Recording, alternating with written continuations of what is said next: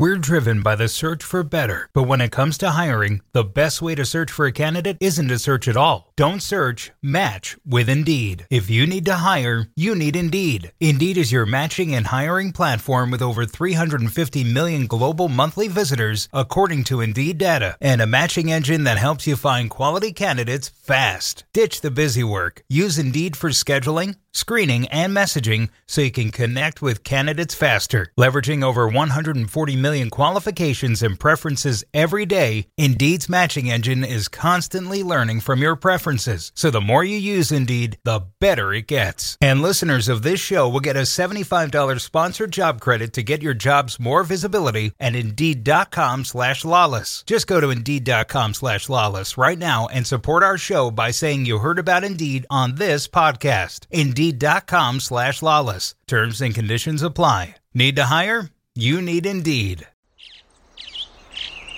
Getting ready to take on spring? Make your first move with the reliable performance and power of Steel battery tools. From hedge trimmers and mowers to string trimmers and more, right now you can save $50 on select battery tool sets. Real Steel. Offer valid on select AK system sets through June 16, 2024. See participating retailer for details.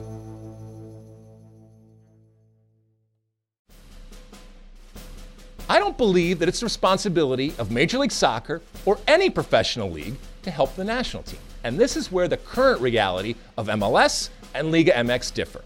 MLS recognizes this reality in their existing and potential customers. You service the customer by knowing and catering to their habits, preferences, and biases. It's simply good business.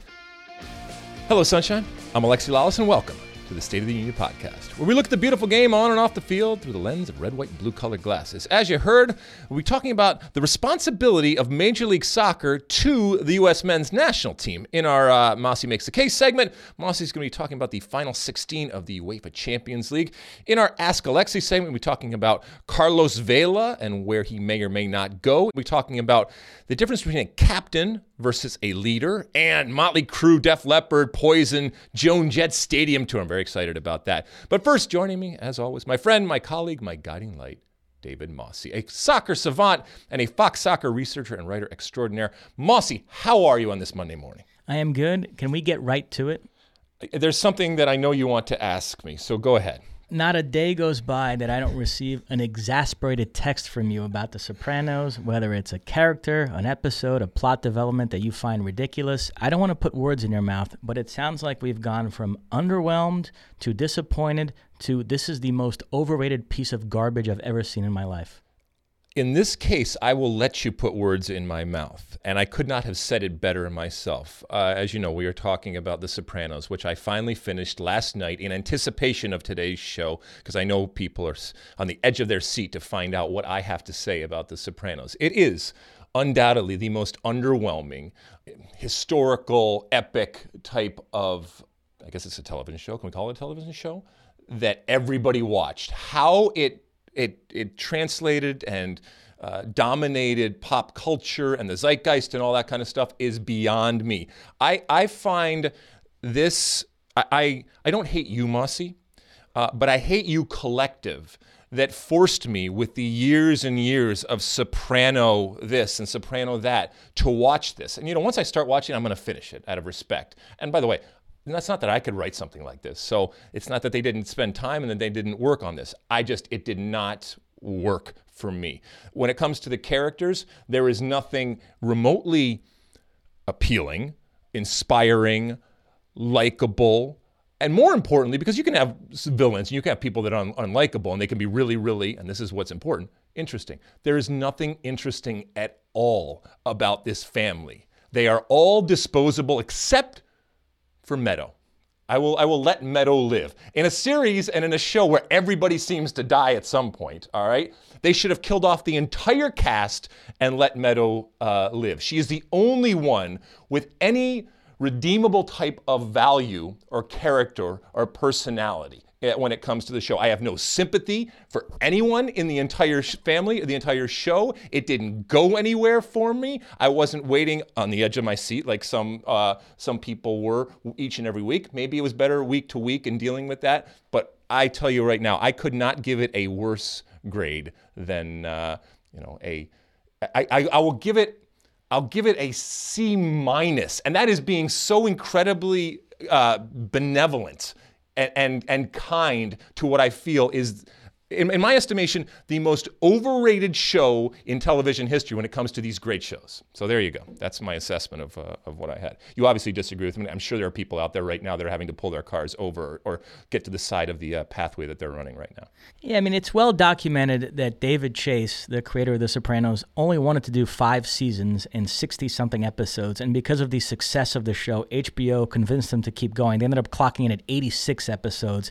And I do think the story got stretched out at the end. I didn't like the later seasons as much, but the show had built up enough currency in the first 3 or 4 seasons that it's still considered a great show. Once we got through the first 3 or 4 seasons with you and you weren't liking it that much, I knew we were in trouble because it wasn't going to be the later stuff. It wasn't going to be Vito and Johnny Cakes that won you over. So, I will say this with respect to it. First couple of seasons, I'm okay with it. If it had stopped after the first couple of seasons, I was okay. And then it went completely off the rails, jumped the shark and all that kind of stuff. Although, with this caveat, and I know, and even if you haven't seen this, by the way, you recognize the fact that when these legendary shows come to the end, the series finale, the last show is always, we've seen it with Cheers and we've seen it with Seinfeld and stuff like that. I will say that the final scene of Sopranos, I give an A+. I thought it was wonderful. It was understated, but it was, once again, for maybe the first time in a long time, there was actually something interesting. I thought it was artistic. I thought it was creative. And I thought it kind of fit with what the show at least intended to be when it started out. So I give that an A+, but everything else, I'm not having it. I interpreted that final scene as being, we were given a window into Tony's life for 7 years, and now the window has closed, and don't expect any closure. This just happened to be a 7-year window that we were given, and we're all just going to have to wonder what became of his life after that. Is that how you interpreted it, or did you sense any closure in the way that last scene played out? The reason why it was created, because in a strange way, Seinfeld was always called a show about nothing. This was a show about nothing, in that the people I didn't care about. The people were nothing. The people were unintelligent. The people were uninspiring. And as I said, they had absolutely no redeeming value. There was no point where I felt bad for any one of them at any moment, even through all the craziness that they went through individually and collectively. No, I never felt empathy or sympathy towards any of them for any of the things that they were going through. I will say, this is only your second most shocking pop culture take I've ever heard. You have one that I rank above this. Really? What's that? The fact that you don't find the airplane and Naked Gun movies funny at all. That's not funny at all. You find them to be completely overrated, right? No, I don't get it. Not that I don't get the jokes. I get the jokes, right. But there's nothing remotely... You don't get the appeal of Frank Drebin. I know I'm being a little elitist and highbrow and stick my nose up. And it's not that I don't like toilet humor and that I don't get a giggle out of things here and there, but not that. Will you ever trust a television recommendation of mine again? Well, last week you mentioned the marvelous Mrs. Maisel or whatever. Is that what it's called? Maisel, whatever. I'm not watching that. All right, enough of this, Mossy. We got a lot of soccer to get to here. And if people have tuned out, I apologize. But we just kind of wanted to put a bow on this and finish it up. My wife and my family are happy that it is done. They don't really care if I liked it or not, but they're happy that I'm no longer binging it. I will say one last note. I have a friend, Alex Safian, who him and his lovely wife, Jen, who celebrated her birthday last week, have been binge watching Sopranos the last few weeks, almost sort of parallel to you in terms of where they were, and complete opposite reaction, nothing but positive, even better than I was told it was. They're loving it. So it goes to show you that different strokes for different folks. I'll just say this. The whole dream sequence BS, okay, that it took me out of it time and time again. There are dream sequences in cinema and in television that are appropriate, that augment what's going on. For me, the dream stuff completely took me out of anything that even might have been something that I would have enjoyed. All right, moving on. You ready to light this candle? Yep. All right, as you know, each and every week we kick the pod off with Alexi Lawless's State of the Union. Yes, it's time for my State of the Union, where I look at a part of the game from an American perspective. And this week, it goes a little something like this. Recently, Liga MX agreed to reduce the number of foreign players allowed and require more roster spots for Mexican homegrown players. Now, this happened after current Mexican national team coach Tata Martino lobbied for the changes that he obviously believes will help his El Tri cause. And it stands to reason. A domestic league providing more opportunity to national team eligible players, well, it benefits a national team. And a good national team enhances credibility and can increase value of a domestic league. One hand washes the other and everyone wins, right? Well, not so fast, my friends and amigos. I don't believe that it's the responsibility of Major League Soccer or any professional league to help the national team. If it happens, it's a byproduct, but it shouldn't be a requirement, especially at the expense of the business. And this is where the current reality of MLS and Liga MX differ. Unlike Liga MX in Mexico, MLS operates where soccer isn't king, and where our unique cultural diversity means that soccer affinity, pride, and history is often attached to countries and cultures other than the US or Canada. So, it's no surprise that foreign talent is often seen as sexier and better than domestic talent. MLS recognizes this reality in their existing and potential customers. You service the customer by knowing and catering to their habits, preferences, and biases. It's simply good business. The allure and value of foreign talent in MLS is obvious, and it shows no sign of dissipating. Further restricting it would be bad business. Like any business, you have to give the people what they want, or you risk going out of business. All right, Mossy, there is my State of the Union for today. A couple things when we think about the relationship between a federation and the predominant first division league, shall we say. We talk a lot about Brazil, and we can compare and contrast, for example, Germany, which famously years ago not only had one, but bolstered it and really came together with their federation and the Bundesliga, and we saw the results in terms of them winning the World Cup and the way that the Bundesliga was affected by it. However, you look at someone like Brazil that has always had a wonderful national team, but is not necessarily translated into the rise, shall we say, of the Brazilian first division when it comes to professionals. So what do you feel, first off, I guess my question is to you, is how much responsibility does a first division league, or any division league for that matter, professional league, have to the federation and therefore in this case it would be the men's full national team? I mostly agree with you that they don't have that much of a responsibility. Now, the context here with Mexico is they've had tremendous success at the under-17 level. They've won 2 of the last 8 under-17 World Cups, and they got to the final of this last one, lost to Brazil in a final in which they felt they got cheated, but I showed you the play, and you think stone cold penalty, correct? Yep. But this run at under-17 level has coincided with a period in which the senior team keeps losing in the round of 16 of World Cups. So they're trying to figure out this disconnect between success at youth level and lack of success at senior level, and it's the frustration over the lack of success at senior level that's prompted this change. So to bring it back to the United States, as we know, after this last qualification failure, there was all this hand-wringing about how soccer operates in this country, and MLS caught a lot of shrapnel too. Right. I do wonder, God forbid, if the U.S. were to fail to qualify for another World Cup, do you think maybe that would make you view the relationship between MLS and the national team differently, or no, you're just philosophically opposed to MLS No, I'm changing? philosophically opposed to it from a business perspective. And I know immediately when you mention business, people start going crazy. This is soccer. Well, I hate to break it to you, but it is a business. Now, keep in mind, too, that the relationship between Major League Soccer and the United States Soccer Federation is long, and they have been in bed together from a business perspective for many, many years. So there already is a standing existing relationship. What we're talking about here, though, is a recognition that they need to change, alter, tweak the rules in order to what ultimately would benefit the national team by giving more opportunity to play. And I am against that, and I've said this time and time again. If I'm an MLS owner, I may feel that my responsibility is to help the national team. And look, no MLS owner is going to come out and say it's not.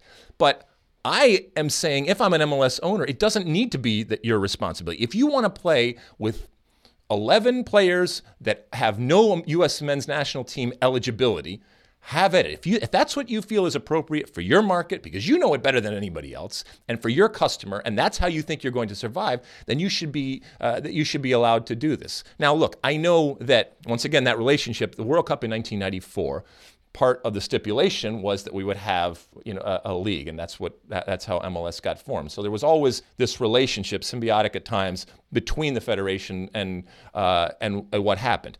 I do recognize that we are once again in a unique position with 2026 upon us. And so Tata Martino going in and recognizing that there is this ramp up to 2026, and I know his responsibility obviously first and foremost is 2022, but I think there's this recognition that come 2026, all guns need to be blazing. And so you need to do everything in your power, and everybody kind of needs to circle the wagons and help out as much as possible. And I think that there was a pride, a nationalistic type of feel to this type of move. But also, as I said in the State of the Union, it's a little apples and oranges in terms of the business environment and the actual cultures when we're comparing Liga MX and therefore Mexico and Major League Soccer, which entails the United States and Canada. In England, this was a red-hot issue, but it's subsided in the last couple of years precisely because the national team has done well. They got to the semifinals of the last World Cup, so now there's a feeling that, no, we have the best of both worlds here. And there is this argument you hear that domestic players actually benefit by the arrival of these high-priced foreigners because greater competition. They have to earn their spots rather than having it handed to them. Do you buy that? I do, and I think American player, and I say American players, it doesn't necessarily, but let's say U.S. men's national team eligible players, if given the opportunity, and therefore it's not just players that have played, it's players that could potentially play. If given the opportunity, they will win out, and they will find ways to have spots and to get playing time. And once again, mandating, and this goes back to what I said of what we perceive as quality and what we see as sexy.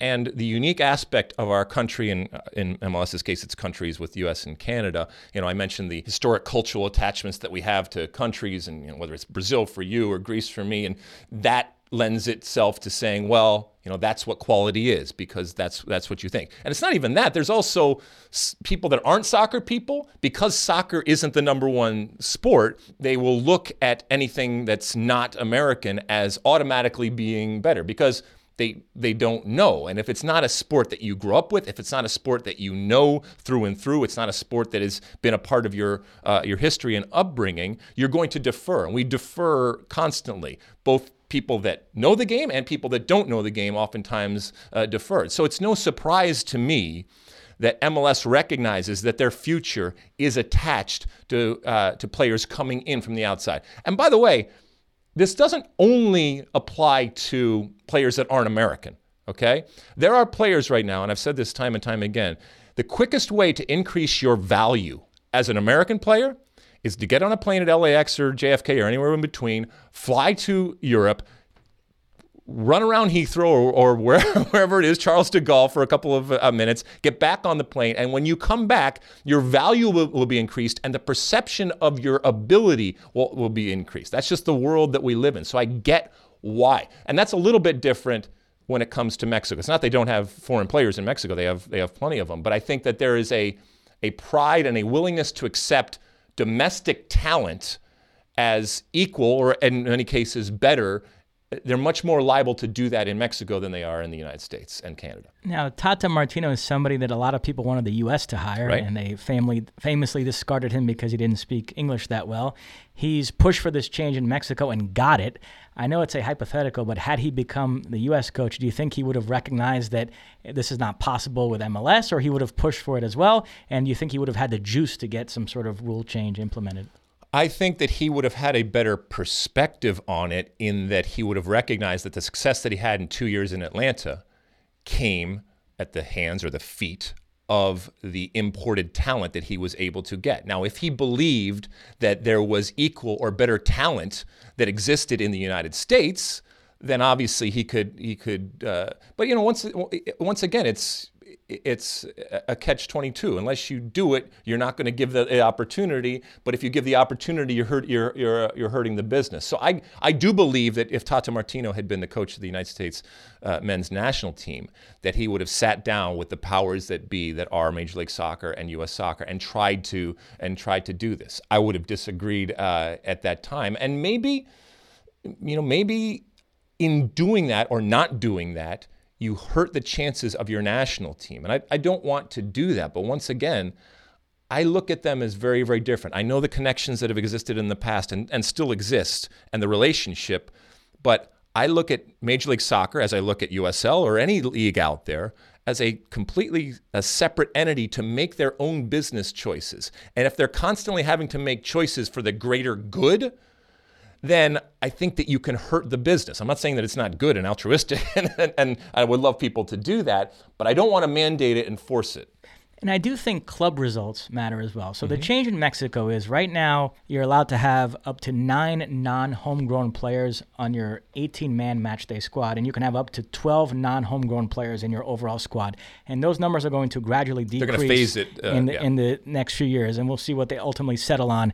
But let's say by not bringing in these high-priced foreigners, the quality of these Mexican teams declines to the point where they're losing to MLS clubs in CCL, and I think they're going to eventually get back into Libertadores. They're not playing in it right now, and they perform poorly in that competition. I think there's going to be some pushback the other way, because to bring back England again, some people in England complain about English players not getting enough of a chance, but they also love the prestige of the Premier League. They also love having the best players in the world there. They love having English clubs win the Champions League, and so that's always, you sort of can't have it both ways. And so I think if England ever instituted a rule where it was the quality of the Premier League was declining, there'd be some pushback the other way. Sure, but it also goes back to what we talked about when it comes to youth development.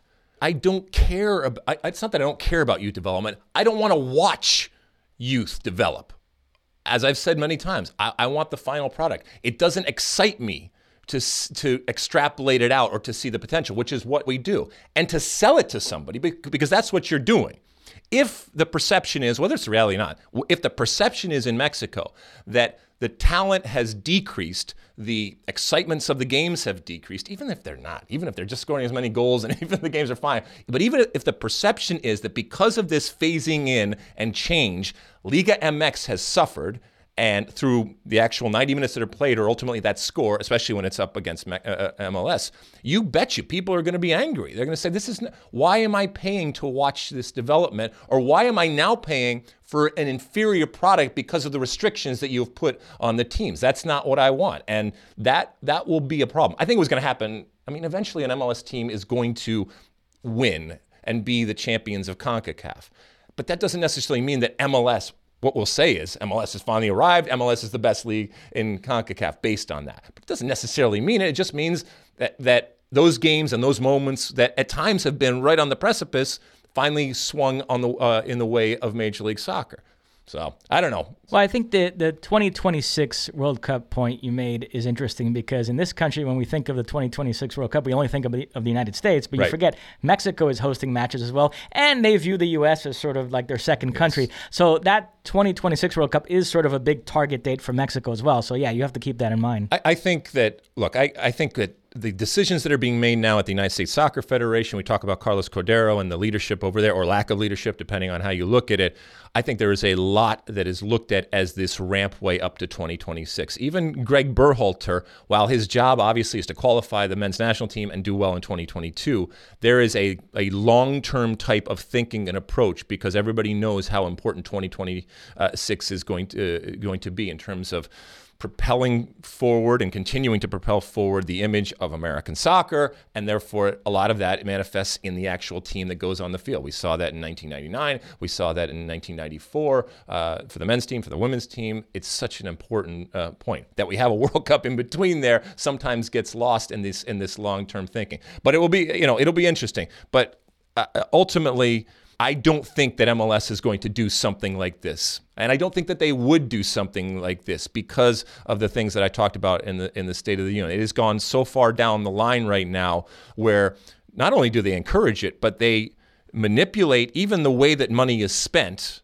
And I know that's a whole other subject, but the way that money is spent, it is designed to encourage the influx of foreign talent, because MLS as a league recognizes its value, and the individual ownerships and groups recognize it. What's the first thing that Miami does when they're talking about players? It's not talking about signing a homegrown player or signing, with all due respect to Lee Win or whoever pulling him out. That's not what they're getting their fan base excited about. It's signing a big international star. It's signing a big international name. And even smaller teams, smaller market teams that are coming in, there's still the recognition. It's not, are you going to sign this great young player out of wherever domestic league or school that they are at. It's about, Who's the big name that you are going to bring in with that cachet and that attachment of an international resume? And it might be an American who has that international resume who's playing over there. But once again, that international cachet that comes back, it is incredibly sexy, it is incredibly valuable, and I don't think it's going anywhere anytime soon.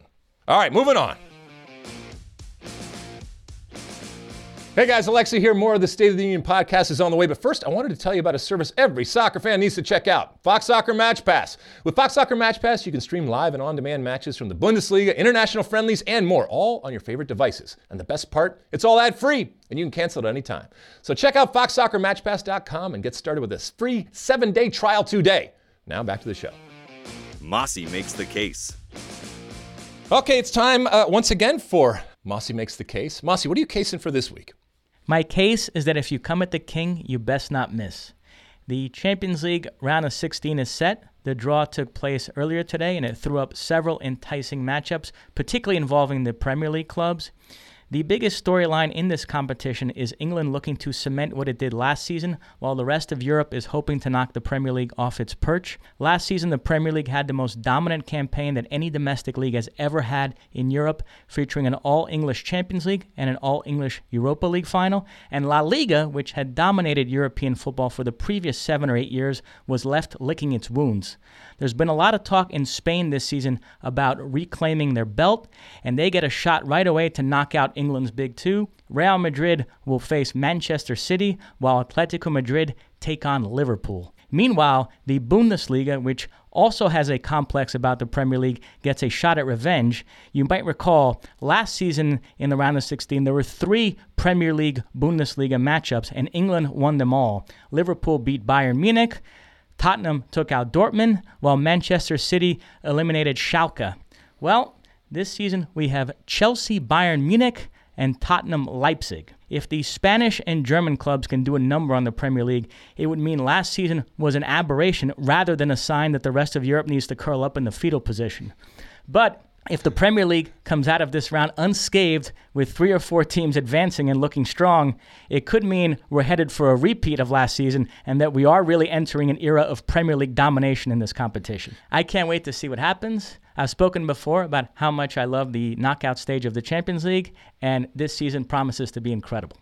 Wow. Okay. Now, there was a big if in the middle of there, and rightfully so, because we obviously don't know what's going to happen. But if the English teams go through.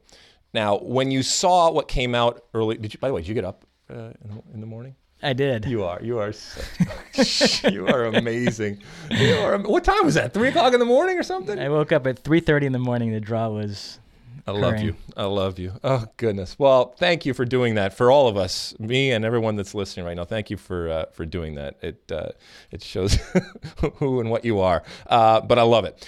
Okay, so is there anything here that gives you pause with regards to the English team? I know there's some wonderful matchups here, but which one is most likely not to go through here? I want to read them out so everybody knows, because I don't think everybody knows all of them, right? Atletico, Liverpool, Atalanta, Valencia, Chelsea, Bayern, Lyon, Juventus, Dortmund, PSG, Tottenham, Leipzig, Napoli, Barcelona, and Real Madrid, Man City. So Liverpool, Atletico Madrid. First of all, I always like to include this caveat. We're sitting here in mid-December talking about games that are going to occur in February and March. Right. So there could be managerial changes. Sure. Teams could make moves in January. There could be injuries. We don't know what kind of form these teams are going to be in. So they may look very different on and off the field. These are initial thoughts that are subject to change when we get closer to these matches. But as we sit here today, deposition over here, yes, my man. I'm not asking you to sign anything here. Yeah, I mean, we can go through each of these one by one. I mean, as far as Atletico Madrid and Liverpool, Atletico have made an effort to play more expansively this season, but it's been undermined by their inability to score goals. They have only 18 goals in 17 La Liga games, which is why they've been linked with Edinson Cavani in January. The other issue is Diego Simeone, in my opinion, has done a terrible job with João Felix. I thought that might be an awkward fit. Simeone has many great virtues as a coach, but dealing with a young, talented flair player is not really in his wheelhouse. He's played him out of position out wide. He's subbed him out of too many games, and the end result is, although he's shown flashes because he's such a talented player, Felix has not been this incredibly really impactful force. So if we get to February and March and they're still not scoring goals and Felix is still in this kind of stop-start mode, they have no chance against Liverpool. If we get to February and March and they're scoring goals and Felix is flying, then I think they are dangerous because they're still a tough nut to crack at the back. Although they've lost guys like Godin and Juan Fran and Felipe Luis, Trippier and Henan Lodji have slotted in fine at fullback. Felipe playing well in the middle. They still have Jimenez and Savic, Oblak in goal. So there's still a lot to like about that team. So we'll see what happens.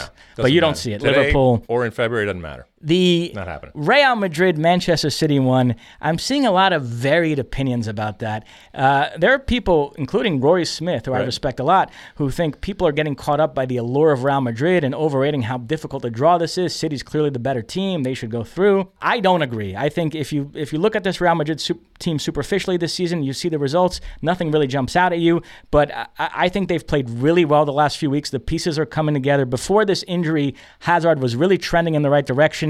I could sense them growing in confidence. You still got a lot of Champions League winners and World Cup winners in that squad, while City have never shown the backbone to win this kind of tie in Europe. So I actually think this is a terrible draw for Manchester City to have to face Real Madrid. What do you think? Yeah, I think they lose. I There think you Real go. Madrid beats Man City. And then Chelsea-Bayern, which is one our friend Alex Dowd will have an eye on. Yes. Again, two teams that Chelsea, they just had the transfer ban lifted. There's a real sense that they want to get back into the transfer game here. I've read that they have a €150 million war chest, and they got to make up for lost time since they didn't do anything in the summer. And meanwhile, Bayern, we don't know about the coaching situation, whether they're going to bring in a new coach in January. So who the heck knows? But as we sit here today, I clearly think Bayern advances here. Chelsea, it's a nice story. I love what they're building for the future, but I don't think they're ready yet to make some real noise in the Champions League knockout stage. Not ready for prime time. Agreed. Bayern, Coutinho trending in the right direction, Lewandowski scoring goals, so They I might like have a new Bayern. coach by then. And yeah, it's like you said, it's hard with the 2-month thing. Right. I mean, Man City, if they were to go out and get great defenders or center backs and stuff like that, would change the entire equation. But yeah, so go on. And then what else? Tottenham Leipzig, which, we cover the Bundesliga, so we know how good this Leipzig team is. I think this is, in terms of the quality of the squads, it's probably about a 50-50, but Tottenham did get to the final last season. They have Mourinho. Do you think just based on experience you give a slight edge Tottenham or no? This Leipzig team is looking not just good, but better than last year. I think more confident. I think there's an understanding of how they want to play. I think they're licking their chops. And I don't think that Tottenham, regardless of the manager that they were under, last year they found themselves to the final. They weren't a good team, but they found themselves in the final. Well done. And this year, I think they can be better under Mourinho, but I still don't think that they have enough. I do agree that it's 50-50. You could put it with easy, but I'll still put it on RB Leipzig. Who plays first? Tottenham, yeah, because they come back to Leipzig too. This is important too for the second leg. So they come back. So Leipzig has the advantage, if it is an advantage, of coming back to And let me Germany. just say, there are some delicious coaching matchups in this round. You've got Klopp against Simeone, Pep against Zidane, and Nagelsmann against Mourinho. Yep. Pep Zidane is interesting to me because those two guys have really ushered in this era. There's really an ex-player fetish right now, and it's very in vogue to hire as your manager a guy that was an ex-player at your club. It's the reason why Arsenal are actually looking at somebody like Mikel Arteta more than Carlo Ancelotti right now. And I attribute that to Pep and Zidane. I think more than anybody else, those two over the last decade have sort of ushered in this era. Do you agree? But I don't know. Yeah. I mean, I understand the awe and the sexiness of it, and having a long history and an understanding of what the club is. It's easy to say that. How does that manifest? Like what does a former player that comes into the club do differently than somebody else? It's not as if you're going to play with 12. It's not, so it's little things. Sometimes things you can't even necessarily define that are the reason why that you do this. I do think it's at times made out to be more than it actually is in terms of hiring somebody who's been there.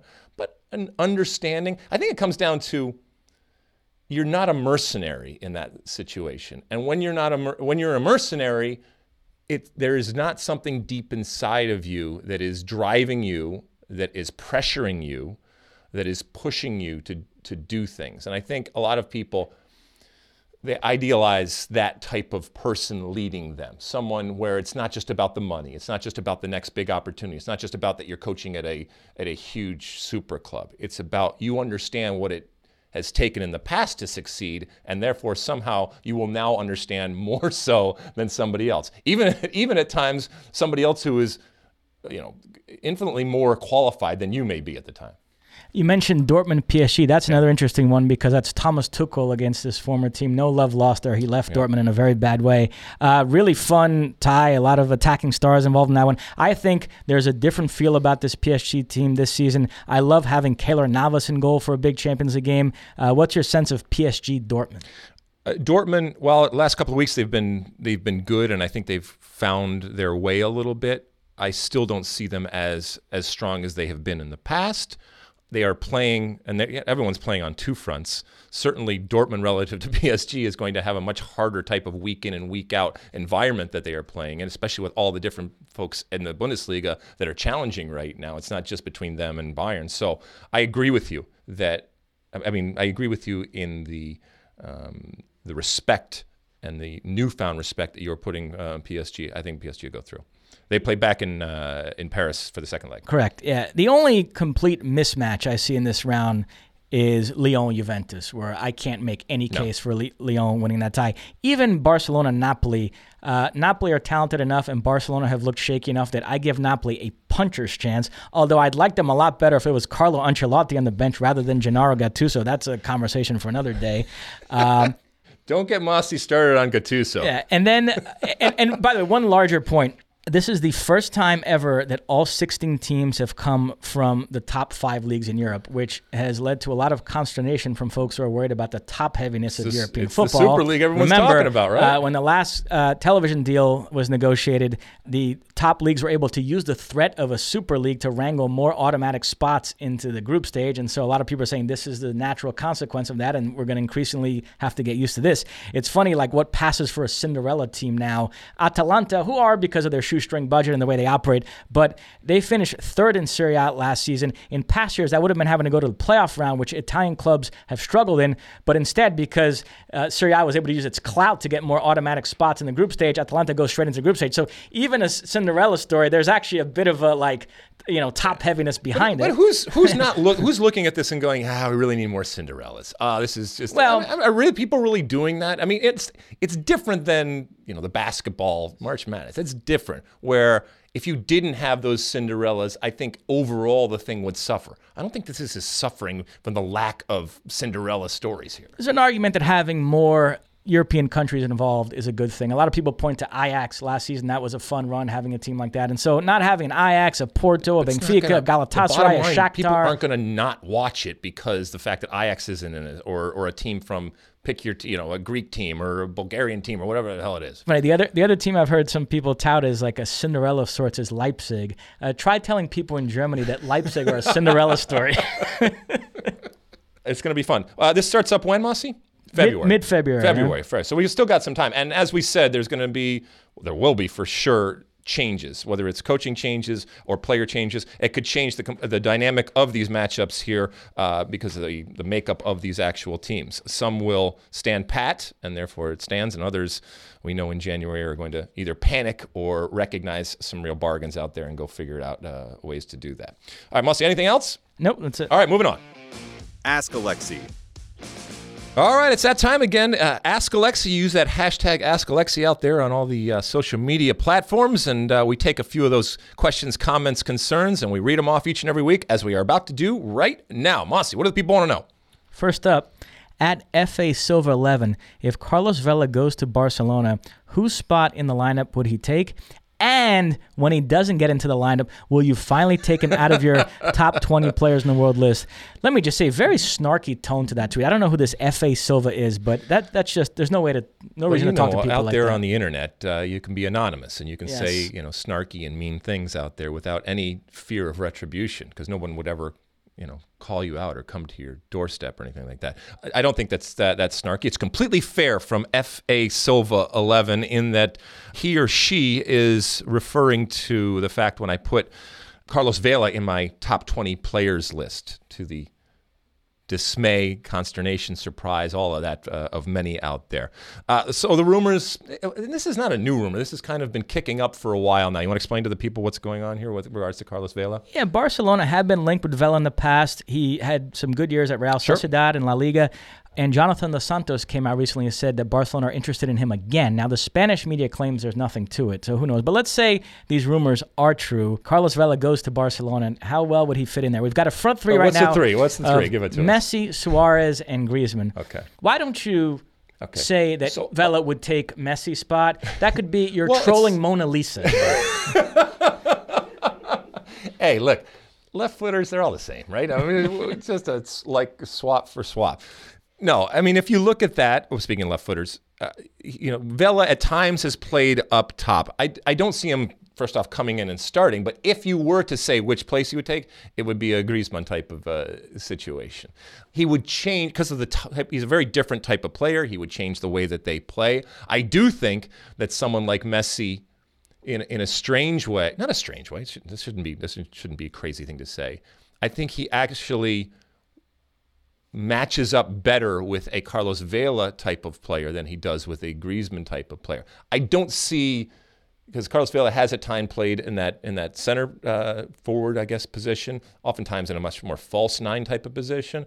I don't see him going in for Luis Suarez. And it might just be a situation where Carlos Vela is a nice sub to have at a certain point if you want to bring on somebody who can slice and dice. It also, with Messi getting up there, and I know he doesn't like to get taken off the field, he doesn't like to not play, but if you are someone that is concerned with resting one of the greatest players ever to play the game, and you're fighting on multiple fronts and with a bigger picture of a Champions League type of situation, it's a nice type of, it's not like for like, don't put words in my mouth, but it is a pretty valuable type of proposition to be able to put in a Carlos Vela if that were to happen. I'm still not sure, despite what, was it Jonathan Dos Santos or Gio Dos Santos said this? I thought it was Jonathan. One of the Dos Santi said it down there, so it's got to be true, right? But I still don't necessarily think that this is going to come to pass. And on a serious note, we've been talking about this. There's an interesting conversation to be had about how you contextualize what players do in different leagues. A club like Barcelona, if they were thinking of signing Carlos Vela,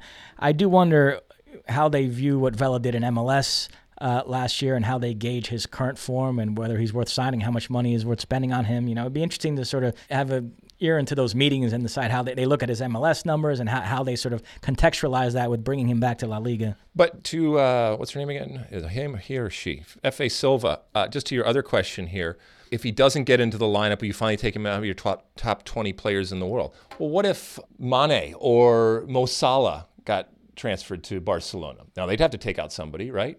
Who would they take out? And what if they can't take it out? Would you not have them in your top 20? So just because somebody doesn't replace someone in the top three up there of Barcelona of Messi, Luis Suarez, and Griezmann does not mean that they can't be in the top 20. Well, the irony here is you putting Vela in your top 20 was a way to push back against Euro snobbery. If Vela were to go to Barcelona and win a starting position, that would sort of validate your argument, but you couldn't necessarily go that route because acting like a player starting for Barcelona, that validates that he's a top 20 player. That would sort of cut against the larger point that you're trying to make against Euro snobbery. It would be normal. Obviously, he's one of the great players in the world today, and he's gone to Barcelona, and he's a starter. All right, what else? Here we go. Next up, at Savannah Ajar. Any thoughts on Mourinho's comments about captain/leaders? Give a little context to this so the folks out there understand what we're talking about here. Yeah, Mourinho had an interview recently where he spoke about how he values leadership and that not all captains are necessarily great leaders and that you don't necessarily have to be a captain to be a great leader. And he went through his career and different players he's worked with that he considers to be great leaders. And you found the comments interesting. No, I thought it was really interesting. I ended up nodding my head and agreeing with his peek behind the curtain, if you will, of both how he approaches the captaincy and how he views players for much more value than simply how they kick a ball. I would add another category, so we said leaders, captains, and stars. And they are all at times very different. Some can overlap at different times. If you got all three, then you're golden, but oftentimes that isn't the case. The ability to be a leader oftentimes has very little to do with the piece of fabric that is on your arm. We put a tremendous amount of weight, and different cultures put different amount of weight to the captain out there. But I just thought it was interesting to hear him, and he even used some examples from his past of when players who weren't necessarily captains or players who weren't necessarily looked at from the outside as leaders led his teams. And what ultimately was interesting for me was it freed him up to do what he needed to do. So he looked at, he gave an example of a moment where he needed to motivate his team. And obviously we talk about, usually that happens at halftime. It's hard to do it during the game. And yet that responsibility was taken over by what he would look at as a leader.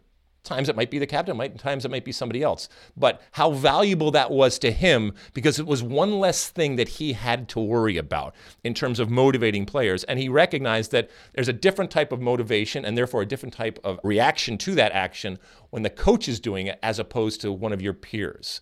And that evaluation from somebody else, that oftentimes has much more and a much more dramatic and immediate impact than it does when it's coming from a coach. And a coach, while he or she may do that, if that's taken off their plate and they don't have to worry about that, then they can get down in a very limited amount of time, especially in a halftime, to dealing with the situation at hand and doing the X's and O's and figuring out exactly what they are going to do. So I just, if you get a chance to read the quotes, they're not particularly long, but I just think it was an interesting peek behind the curtain at what we still look at as one of the great managers out there and the psychology of managing players. In this case, it's soccer players, but I think it would apply to any sport out there of, as you look out at your team, who you see as your leaders, who of those, or maybe not of those, you decide to give the captain's band, how that motivates that individual person.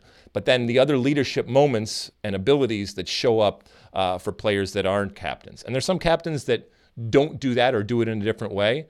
There's some that are given the captain's band simply because the management recognizes that that is something that person needs. And it's just fascinating, the psychology that goes into athletes and to a team. Not just a team of athletes, but it could be a team of anybody out there. All right, what else, Mossy? At Bodie_Reagan, who should headline, Def Leppard or Motley Crue? Will you show up for Poison and Joan Jett? Ooh, I love this question. Mossy, do you know who any of these are groups, these are musical groups that they're talking about here? Have you ever heard of any of these? Yes, I've heard of all of them. Motley Crue is Tommy Lee.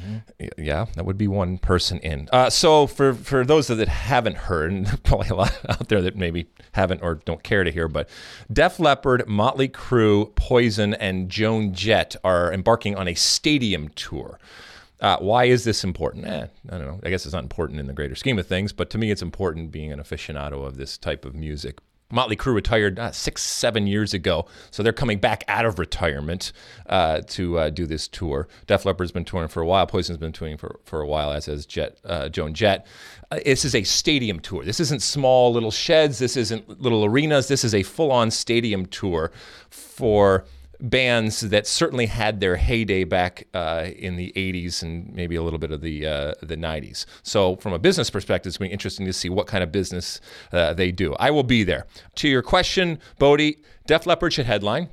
Def Leppard is a more globally recognized and, from a numbers perspective, successful band than Motley Crue. I think what will probably end up happening is they'll go back and forth, Motley Crue.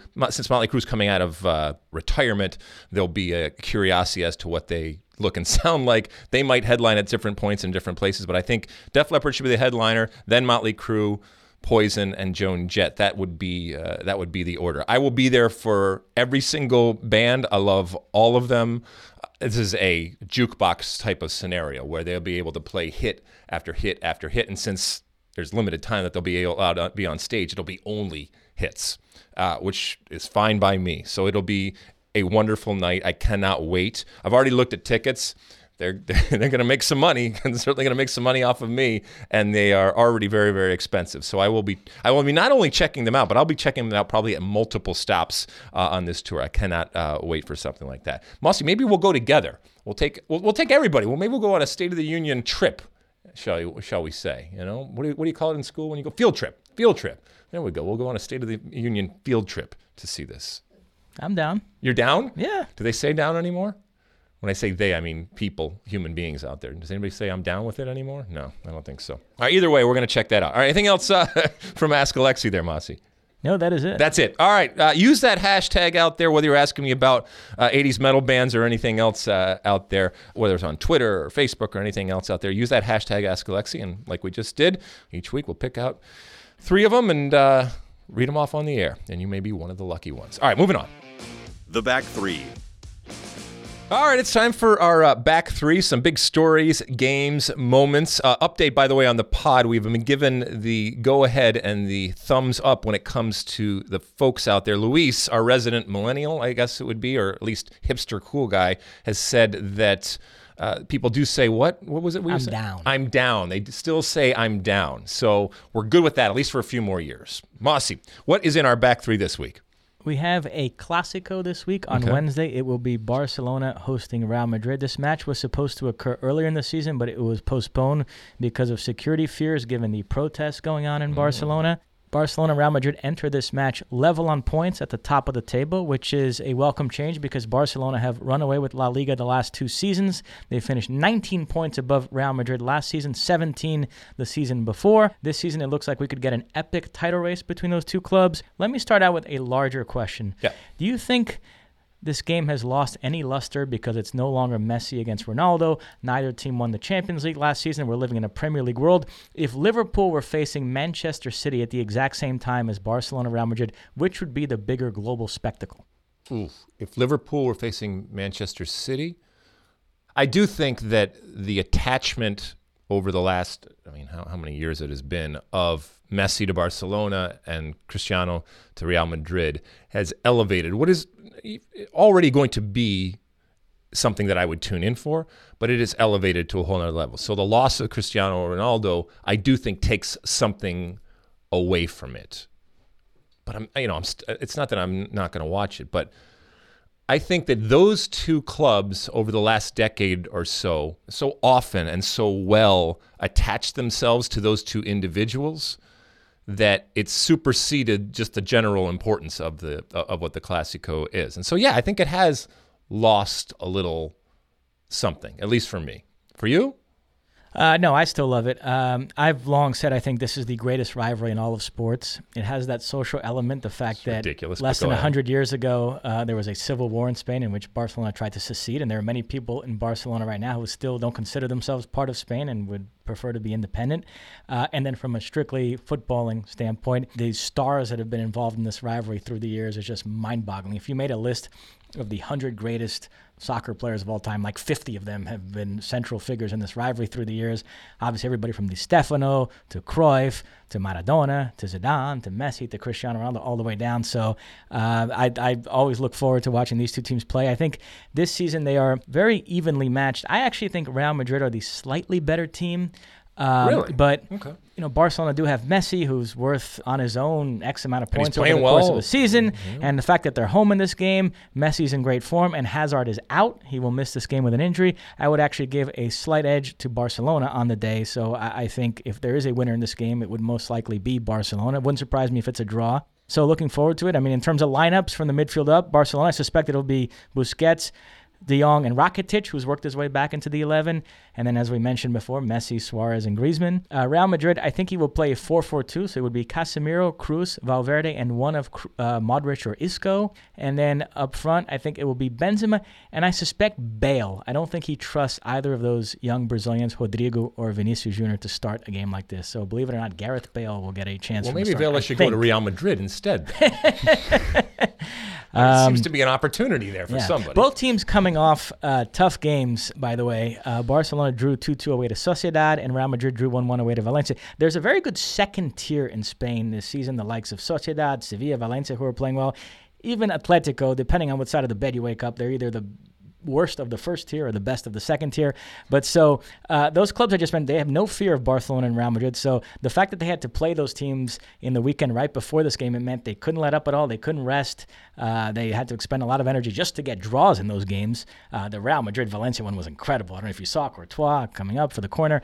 But so both teams drawing meant they're still level on points going into this game, which I love. And so I cannot wait. Barcelona against Real Madrid on Wednesday. Well, despite the continued absence of Cristiano, I still will watch it too. It still excellent. Lures me in, but not as much as it has in the past. I'm just saying. Fair enough. All right, what else? Next up, U.S. Soccer has named its men's and women's player of the year. Christian Pulisic won for the men, narrowly edging out Jordan Morris. Yes. And then Julie Ertz won for the women. We can take this one by one. Okay, let's one by one. So let's do the men first. Okay. We talked about this. This was going to be an interesting call between Pulisic and Jordan Morris. And look, we framed it as sort of a referendum on how much value you give to a player in MLS versus Europe. Jordan Morris led the Sounders to MLS Cup, but Pulisic doing what he's done for Chelsea, becoming the first bona fide American star at a big European club. And so, this being an American award, you kind of sided with Morris. You'd like to see them reward the guy who did it in MLS. I will say, even if you remove the club stuff, there's an argument to be made for Pulisic in this regard. With apologies to the Nations League, the one real tournament the U.S. played in 2019 was the Gold Cup, and Pulisic was clearly better than Jordan Morris in that. So, why? Well, I mean, Morris didn't score a goal, was kind of a bit player. Pulisic, goals, assists. So what do you make of this Pulisic narrowly edging out? So I guess, so where does the elevation of someone's perception of a player end? So, for example, if I don't know, if Jassy Zardes was not starting, but on the bench of, what's your best team in the world? Barcelona right now. Would that be something enough where you could say he would be better than Jordan Morris? Yeah, a lot of people would. Really? The mere fact that he was deemed worthy for Barcelona to sign and that he is occupying a squad place on a team of that caliber. I'm not saying that. The cachet is obvious, and I understand. It's Barcelona, a very by the way, debate. both teams, we can go back and we can talk about players that have not been very good, that have been on the roster at a certain point when it comes to Barcelona, Real Madrid, the elites of the world out there. So, but just being on it, obviously, it's a wonderful thing to have on your resume. So, yeah, okay, all right. No, we're not going to go down this rabbit hole right now. But when it, I recognize that the fact that Christian Pulisic is, even at the time he wasn't playing, but certainly over the last month, not only playing, but starring and featuring in a Chelsea team that we know is not a Barcelona team. It's a Chelsea team. Don't worry over there. Alex is going crazy over there. But, everybody, you have to admit it's not what it once was. Having said that, he's starting the Premier League. He's starting on Chelsea, a worldwide type of brand. And so that, I think, got him over the hump when it came to Jordan Morris, which is fine. Look, there is no criteria. Unless you're going to give us actual criteria, and there's criteria that you have to have played in whatever game and stuff like that. But for the most part, it's a subjective type of thing. And when people see, their eyes get big. We've talked a lot about what's sexy for people out there. Well, I get it. It's much sexier to someone when you have someone playing in the EPL and playing for Chelsea, and then you have someone playing in Major League Soccer and playing for Seattle, with all due respect to Seattle out there. I get it. I find the women's one so interesting because Megan Rapinoe won all the global awards. She was the Golden Ball winner at the World Cup. She won the Ballon d'Or. She won the FIFA Best Award. And the generous interpretation of that is that they factored in just her significance to women's soccer and all she's done to fight gender discrimination. A less generous interpretation of that is that when it comes to the women, they just think of it more lazily, and she's just the big name that they've kept hearing about, and so everybody sort of bought into this notion that she had a better World Cup than she did. And when it came time for U.S. Soccer to pick their player of the year, where they actually put some footballing thought into it, Julie Ertz won instead. Is that how your interpretation of how that went? Spot on, my friend. You have nailed it. If you went back to the people that voted for this, the global type of awards, and you asked them to talk to you about how her club season went. And so they would, first off, I don't think they could name who she played for, or let alone the fact that she didn't play a whole lot of games. So I think that there's just, and once again, this is just the reality of where these awards are, where women's soccer is relative to the world. And it's certainly gotten better. And in large part due to our U.S. national team, and including people like Julie Ertz and people like Megan Rapinoe for what they have done. But that's just the reality. This is the constant chipping away for credibility and for understanding and for greater exposure and relevancy and all that kind of stuff. And so I think that was reflected in this vote. I had said that I would have voted for Julie Ertz. She ended up winning, getting 42% of the vote. But I will say this. While I may take in at times for the vote the impact that someone has from the actual kicking the ball, it's not only about that. And what Megan Rapinoe has done, whether I agree with things she says and does is irrelevant. The impact that she has had, and therefore the way that she has used that platform and impact to help not just herself and her brand, but either directly or indirectly the sport of soccer, and in particular the women's game, it's undeniable. And there is incredible value to that, and that should be recognized. And so I can almost to a certain degree respect and understand why that can be valued in. I don't think that a lot of people knew about the other stuff, but there might be some that did and still said, you know what? But what Megan Rapinoe has done is so far overshadows and outsizes anything anybody did in terms of kicking the ball, in terms of the impact that somebody makes, that should be recognized. And I think that for some people, I think did factor in. And I can actually make a case for that when it comes to Megan Rapinoe. But congratulations to Julie Ertz. Hey, congratulations to Megan Rapinoe. Believe me, she's not suffering without this award. She's had a hell of a 2019. It is the year of Megan Rapinoe on the cover of Sports Illustrated. She was the Sports Illustrated Sports Person of the Year. And Sports Illustrated did go out of their way to say it was not just because of what she did on the field, but also her overall significance. So they're off the hook as far as any. But it does put others at a disadvantage. That those that just want to kick a ball or shoot a basket or slap a puck or throw a ball or do whatever, if that's not part of your brand, shall we say, if that's not who you are, either you just don't feel it's appropriate or you're not comfortable doing it. Why should you be put at a disadvantage by that when it comes to these awards? I mean, these are open-ended questions. I don't know. Like I said, I get why that has happened, and that they came out and said that she was more than just the actual kicking the ball. Because the fact is, if you just looked at the kicking the ball, I think it would be hard oftentimes to have her come out the winner.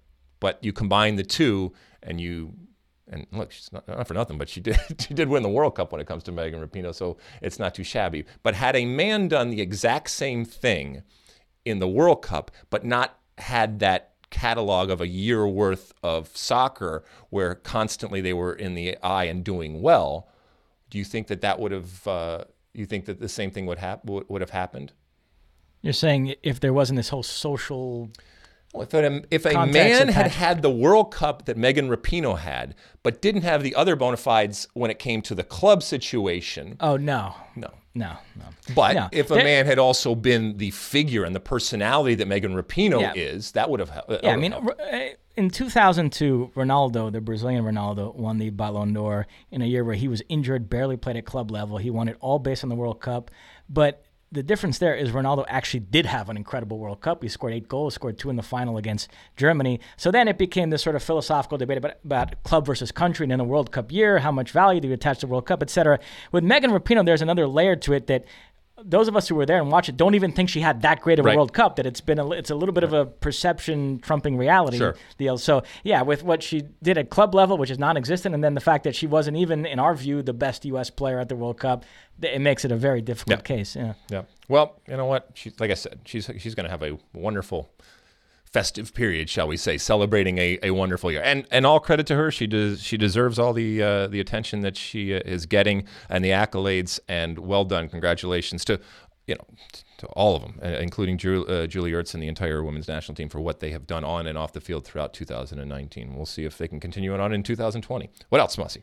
And we'll end on this. As we approach the midway point of the European club season, Alex Dowd thought it would, who, by the way, has since walked out because of your Chelsea comment. But it's not the first time. Yes. He thought it would be useful to just whip through the top leagues and kind of do see where we are. All right, I know you've printed out the standings. Yes, he has. He's a good producer. So good producer. Why don't we begin with what I think we both agree is the best league in Europe, the Premier League. Okay. All right. Listen, I went into the season thinking Liverpool were definitely going to win it, and obviously nothing that's happened so far has dissuaded me. They are 10 points clear of Leicester, and more importantly, in my view, in terms of the title race, 14 points clear of Manchester City. So I think it's Liverpool all the way. It's done. So on Monday, December 16th, it's done and dusted when it comes to the EPL. I did ask. Maybe even before. I did it could have ask, been done a couple weeks ago. Our colleague and Liverpool superfan, Zach Kenworthy, on December 21st, Manchester City host Leicester. If there had to be a winner in that game, who would you want it to be? And he said, without hesitation, Leicester, meaning he still fears Manchester City more than Leicester, and he wants to put City completely to bed. He's not worried about Leicester winning right now. Oh, and he's just sitting up there with a smoke and a coffee, just throwing out points. They banked so many. It's we'll give them some points there because we know we're still going to win it anyway. Yeah. God, just now I will say, mighty when it comes to him and Keith Costigan over there, those Liverpool guys. Leicester have opened up a 13-point gap between themselves and 5th place. So I think they're pretty solidly in the top 4. And then we all think Liverpool and City will clearly finish in the top 4. So that just leaves one spot left for Chelsea, United, Tottenham, with Mourinho and Arsenal all to fight over. Only one of those teams, I think, will finish in the top 4. 3 will finish out. That's pretty fascinating, no? It is. And that's where the excitement, let's be honest, that's where the excitement is going to be when it comes to the EPL. This is, to Grant Wall's point, it's done, right?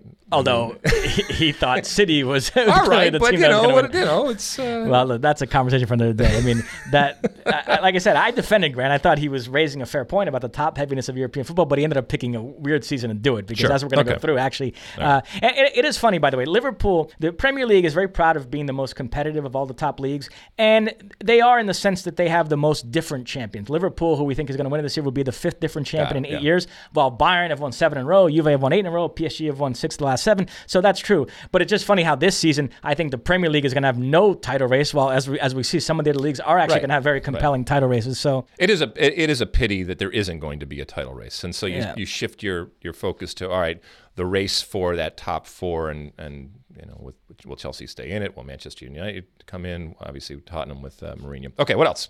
Bundesliga right? Next, which is the league we cover. Yep. This has been, in the 5 years that we've had the Bundesliga, this is the most fun I've ever had following this league. I think it's been an incredible first half of the season so far.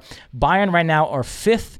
They're 6 points out of first place. Yep. Listen, they're clearly capable of winning it, and if I had to bet my life on it, I still would bet on them to win it, but I don't think they're good enough to just blow past everybody. So this is going to go down to the wire. It's going to be a dogfight. Last season, we had Bayern and Dortmund in this sort of eyeball-to-eyeball race right until the last round. This season, I think we could even have 3 or 4 teams battling for it. Are you buying that you think this is going to be that much fun? Well, to your point about picking Bayern, and look, it's not out of the realm of possibly. You're not crazy for doing that. I even asked Thomas Haltman, I said, don't vote with, he's a lifelong fan. I said, don't vote with your heart, but if I took all of your money and we went to Vegas right now, who would you put it on to win? And he said, I'd still say Bayern, because it's so ingrained that can happen and has happened in the past and certainly could happen here. Having said that, we were talking about Gladbach this weekend and that moment when it's not going to happen. And this strange effect that the winter break has on teams, sometimes positive, sometimes negative. It is wonderful right now. I think it actually is, it's great for the league. It's great for us covering it. I think it's great for Bayern Munich because it once again puts them in this situation where they have to perform. Now, do they stick with Hansi Flick as a coach? Do they make a change right now? Because right now they are just in Europa, okay? At the beginning of the weekend, they weren't even in Europa. They were in 7th. If they at any point in the next month feel that finishing top 4 and therefore finishing in Champions League is in jeopardy, they gotta make sure that they have that coach ready to go. They can't wait for the summer. They gotta do it. They gotta do it now. But I mean, it's going to be a race to the end. I cannot wait. Leipzig right now, I think I said the other day on air that when it really comes down to it, it's not going to be between Gladbach and Dortmund or anybody else. It's going to be between Leipzig and Bayern Munich. I agree. Gladbach, they have a terrific coach in Marco Rose, and they're very, very well organized. I don't think they have quite enough talent. Dortmund, I'm still seduced by their talent. I think man for man, they might have the best squad on paper, but I don't like Lucien Favre, and I think they're very dysfunctional. Leipzig have the best marriage of talent and top coach and Nagelsmann, and just seem very organized, and everybody knows their role, and there's sort of a good feeling about that squad. And still talent to spare. I mean, Tyler Adams, I know he's American, so we talk about him, but he hasn't even played. He's been out, so he's going to come back. So they're going to have even more depth and more talent to put on the field. So I agree with you. If one of those teams between Leipzig, Gladbach, and Dortmund, if it became a race between one of those teams and Bayern, I would bet on Leipzig being that team. Okay. Next up, Serie A, which, as I mentioned, Juventus has won 8 in a row. They're going for 9. This season, they have a real challenger in Antonio Conte's Inter Milan. They are level on points right now, and I buy it. I think Inter is going to hang in with them the whole season. We're going to have a real eyeball-to-eyeball race here. I do think, ultimately, if I was a betting man, I would bet on Juventus. Keep in mind, Conte has been complaining the whole first half of the season that he doesn't have enough depth. And so they are going to be, Inter Milan, one of the active teams in January, looking to add some squad depth. They did crash out of the Champions League in disappointing fashion. I know there's an idea out there that that's going to help them in the league because it's less games. They're not going to take the Europa League that seriously. But I just think losing to a Barcelona team that didn't have Messi, that rested a lot of their starters, kind of showed that Inter aren't ready for prime time. I think if you're going to buy into the notion that they're going to pip Juventus in a title race, you have to believe that they're going to be able to win big games under pressure. And losing that match day 6 game at home to Barcelona kind of put a little doubt in my head if Inter are really ready for prime time. How do you see it? I think they are ready for prime time, and therefore I think we are going to have a race. But I think when it really comes down to it, I still think that Juventus is going to have the ability, the talent, obviously the experience, been there, to just pip them at the end. Yeah, Inter, by the way, do have one of my favorite players in world football right now, Lautaro Martinez, young Argentinian striker. I think he is fantastic. It hurts Him you and to Lukaku say that about an Argentinian, doesn't it? Yeah, it's funny. I say, they're lacking depth. They do have a Brazilian striker on their books who scored 40-something goals in all competitions this year, and they're not even considering bringing him on board in Gabigol, who would, obviously wouldn't start, but you never know. If they brought him on, could perhaps emerge as a super sub of sorts, but they don't seem to be going that route. Moving forward, La Liga, which we just talked about. Yep. Barcelona and Real Madrid are level on points. They square off on Wednesday. It's going to be between them. Yep. Atletico's not involved to the extent that they don't have the thing. So between the two, you earlier in the pod, you said you like Real Madrid better than Barcelona. Yeah, but I tell you, the Messi factor. I think Real Madrid have the slightly better team, right. But I think the Messi factor, if I had to bet my life on it, I think I'd still bet on Barcelona to win La Liga because all right, of Messi. Well, I'm going to go with the team because I believe in team, Mossy. Yes. You're just all about the individual. Like Bo Schembechler. Exactly, like a Bo Schembechler. Yes. All right, so I'll go with Real Madrid. And then Liga? Finally, Liga. I don't like to pat myself on the back, but I did predict PSG were going to win the Liga this year, and here they are in first place. The one story that's kind of interesting is Marseille are second. They're playing very well. Our good friend Andre Villas-Boas, who took over for Rudy Garcia this season, having a little bit of a rejuvenation there. Dimitri Payet playing great. Garcia, by the way, is now in charge of Lyon, trying to clean up Sylvinho's mess. And, I in studying French, I've now listened to a lot of French television shows, and they've been struggling to grapple with the monolith that is PSG, and they're still trying to cling to the notion that PSG and Marseille, that's kind of their Real Madrid, Barcelona, and they want to cling to the notion that there's still a big rivalry there. Yeah. And obviously when they meet head-to-head, that sort of disproves that because PSG always win. But the fact that they're 1 and 2, if Marseille can stay even within touching distance of them throughout the season, I know folks in France would get a big kick out of that, to at least be able to convince themselves that there's something of a PSG-Marseille title race, but it's... No, touching distance is not going to do it. You need to be like in caressing distance, yes. All right, in order to even have a chance. Can I make one last point about the first half of this European club season?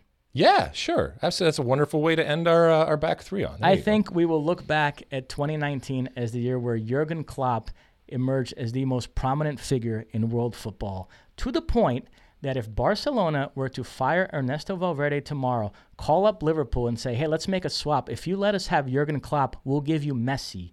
I think a majority of Liverpool fans would say no to that, a Klopp versus Messi swap. I think that's how much they revere Klopp and everything he's done in his 4 years since he's taken over Liverpool. We're sitting here today on the day of the Champions League knockout stage draw, and I can tell you from reading all these newspapers around the world, Liverpool was the one team everybody was petrified to face. They've gotten to the final the last 2 years. They won it last year. They are now widely considered clearly the best team in Europe, and that's all down to him, because if you look back to where they were when he took over 4 years ago and where they are today, it is Okay, you like incredible. Klopp. I get it. Okay. But are you saying that this just applies to Liverpool if the Liverpudlians, what are they?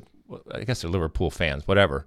If you Scousers. ask them, if they could either have Messi or continue with Klopp, you're saying that they would take Klopp? Yes. Okay. So does that apply to anybody? So anybody out there, either you have Messi or you get Klopp to coach your team. Is there anybody out there that Probably doesn't do everybody that? else would take Messi. For Really? Liverpool, they've had the experience of having Klopp. So they're. But at least that we're even having this conversation is a tribute to not how far Klopp. Well, I guess how far Klopp has come, but the importance that you attach to what Liverpool is and has become under him, and how important it is to keep him going forward. And this will be my last comment. Liverpool right now, a reminder, are contesting the Club World Cup. They have touchdown in Qatar. Okay. This week we have the semifinals. Flamengo will take on Al Hilal, which is Sebastian Jovinko's team. Yep. And Liverpool will take on Monterrey. And then the winners will face off in the weekend in the final. Where could one see these games, Melissa? The two semifinals are on FS2. Okay. The final, it's live on Fox Deportes, and then we're airing it on delay on FS1. So you've kind of led me into talking about something that Fox is a little bit, squirmish about. Well, you get to see it. I mean, you get to see it. All right. Well, check all of that out. Thank you so much, Mossy. As usual, we come to the end of yet another pod. And at the end, we do our one big thing from the day's podcast. And it goes back to what we talked in the State of the Union about the responsibility that a league, in this case we were talking about Major League Soccer and comparing it to Liga MX. And oftentimes when I talk about soccer and when I talk about sports, it's relative to the business. And at times people cringe when I not everybody, but at times people cringe when I say it. You can't have one without the other. They are always connected. But when I do talk about the business of soccer, it's not because I don't have a passion for it. It's not because it's not personal to me. It's not that I don't see the beauty and the romance that exists out there, whether it's on the field in a beautiful player, a beautiful team, a beautiful game, or whether it's off the field in terms of the culture and the passion and the excitement and the family, if you will, that exists out there. But none of this that we love in the form that we love it, I'm not talking about the game just in general, but none of this in the form that we love it at the highest levels exists without an understanding that the business has to be there. Notwithstanding the incredibly rich folks that at times use the game as a plaything. When I talk about sports, I always put it and have the business component as part of the assessment and part of the conversation that we are having. And when I see what MLS going into its 25th year has become, and I think back to the early days, way back in the 1900s when we started it, there was a recognition at the time that MLS was to be used as a vehicle and as an opportunity to help, in that case it was American soccer before Canada came in, and nowadays it would be to help Canadian and U.S. soccer. And I think that it has done it in many ways, including providing opportunities that didn't exist back when I was coming up, and there was that Wild West type of existence of professional leagues, and more opportunities. And I do think that can be something that a league can value and can look to implement. But as I said in the State of the Union, not at the expense of the league. And so doing things, whether it's mandating time or roster spots to U.S. men's national team eligible players, or any type of restriction that is going to hurt the business, either the individual businesses within the bigger business that MLS, simply to make yourself feel better or to make yourself look good or to, virtue signal, whatever it ends up being, or out of some misguided type of national responsibility that you feel. And if that hurts the business, and you can argue that it can hurt the business, I think that that's a problem. And it's okay. It's okay to say that, in this case MLS, it could be any other league, they need to do what's right for their business, and they should do what's right for their business. And I ultimately believe in the American player, and I believe in the domestic player.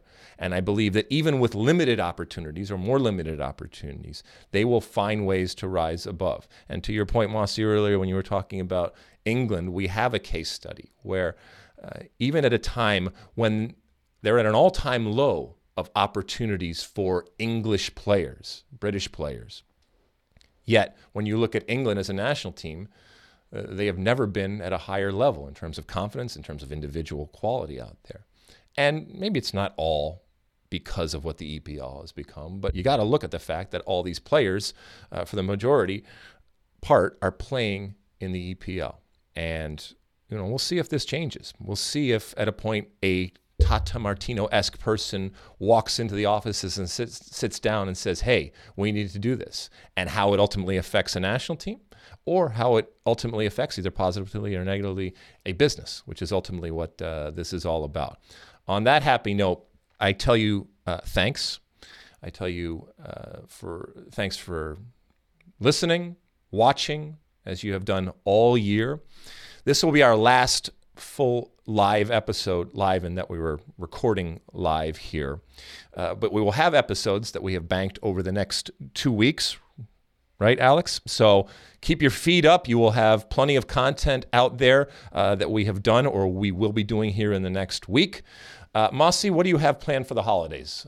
I am headed to Fort Lauderdale. My parents have a place down there. I will be spending Christmas and New Year's with them. Oh, wonderful. A warm Florida Christmas for you. I will be spending it with my family also in that neck of the woods. So have a wonderful, wonderful Christmas, Mossy.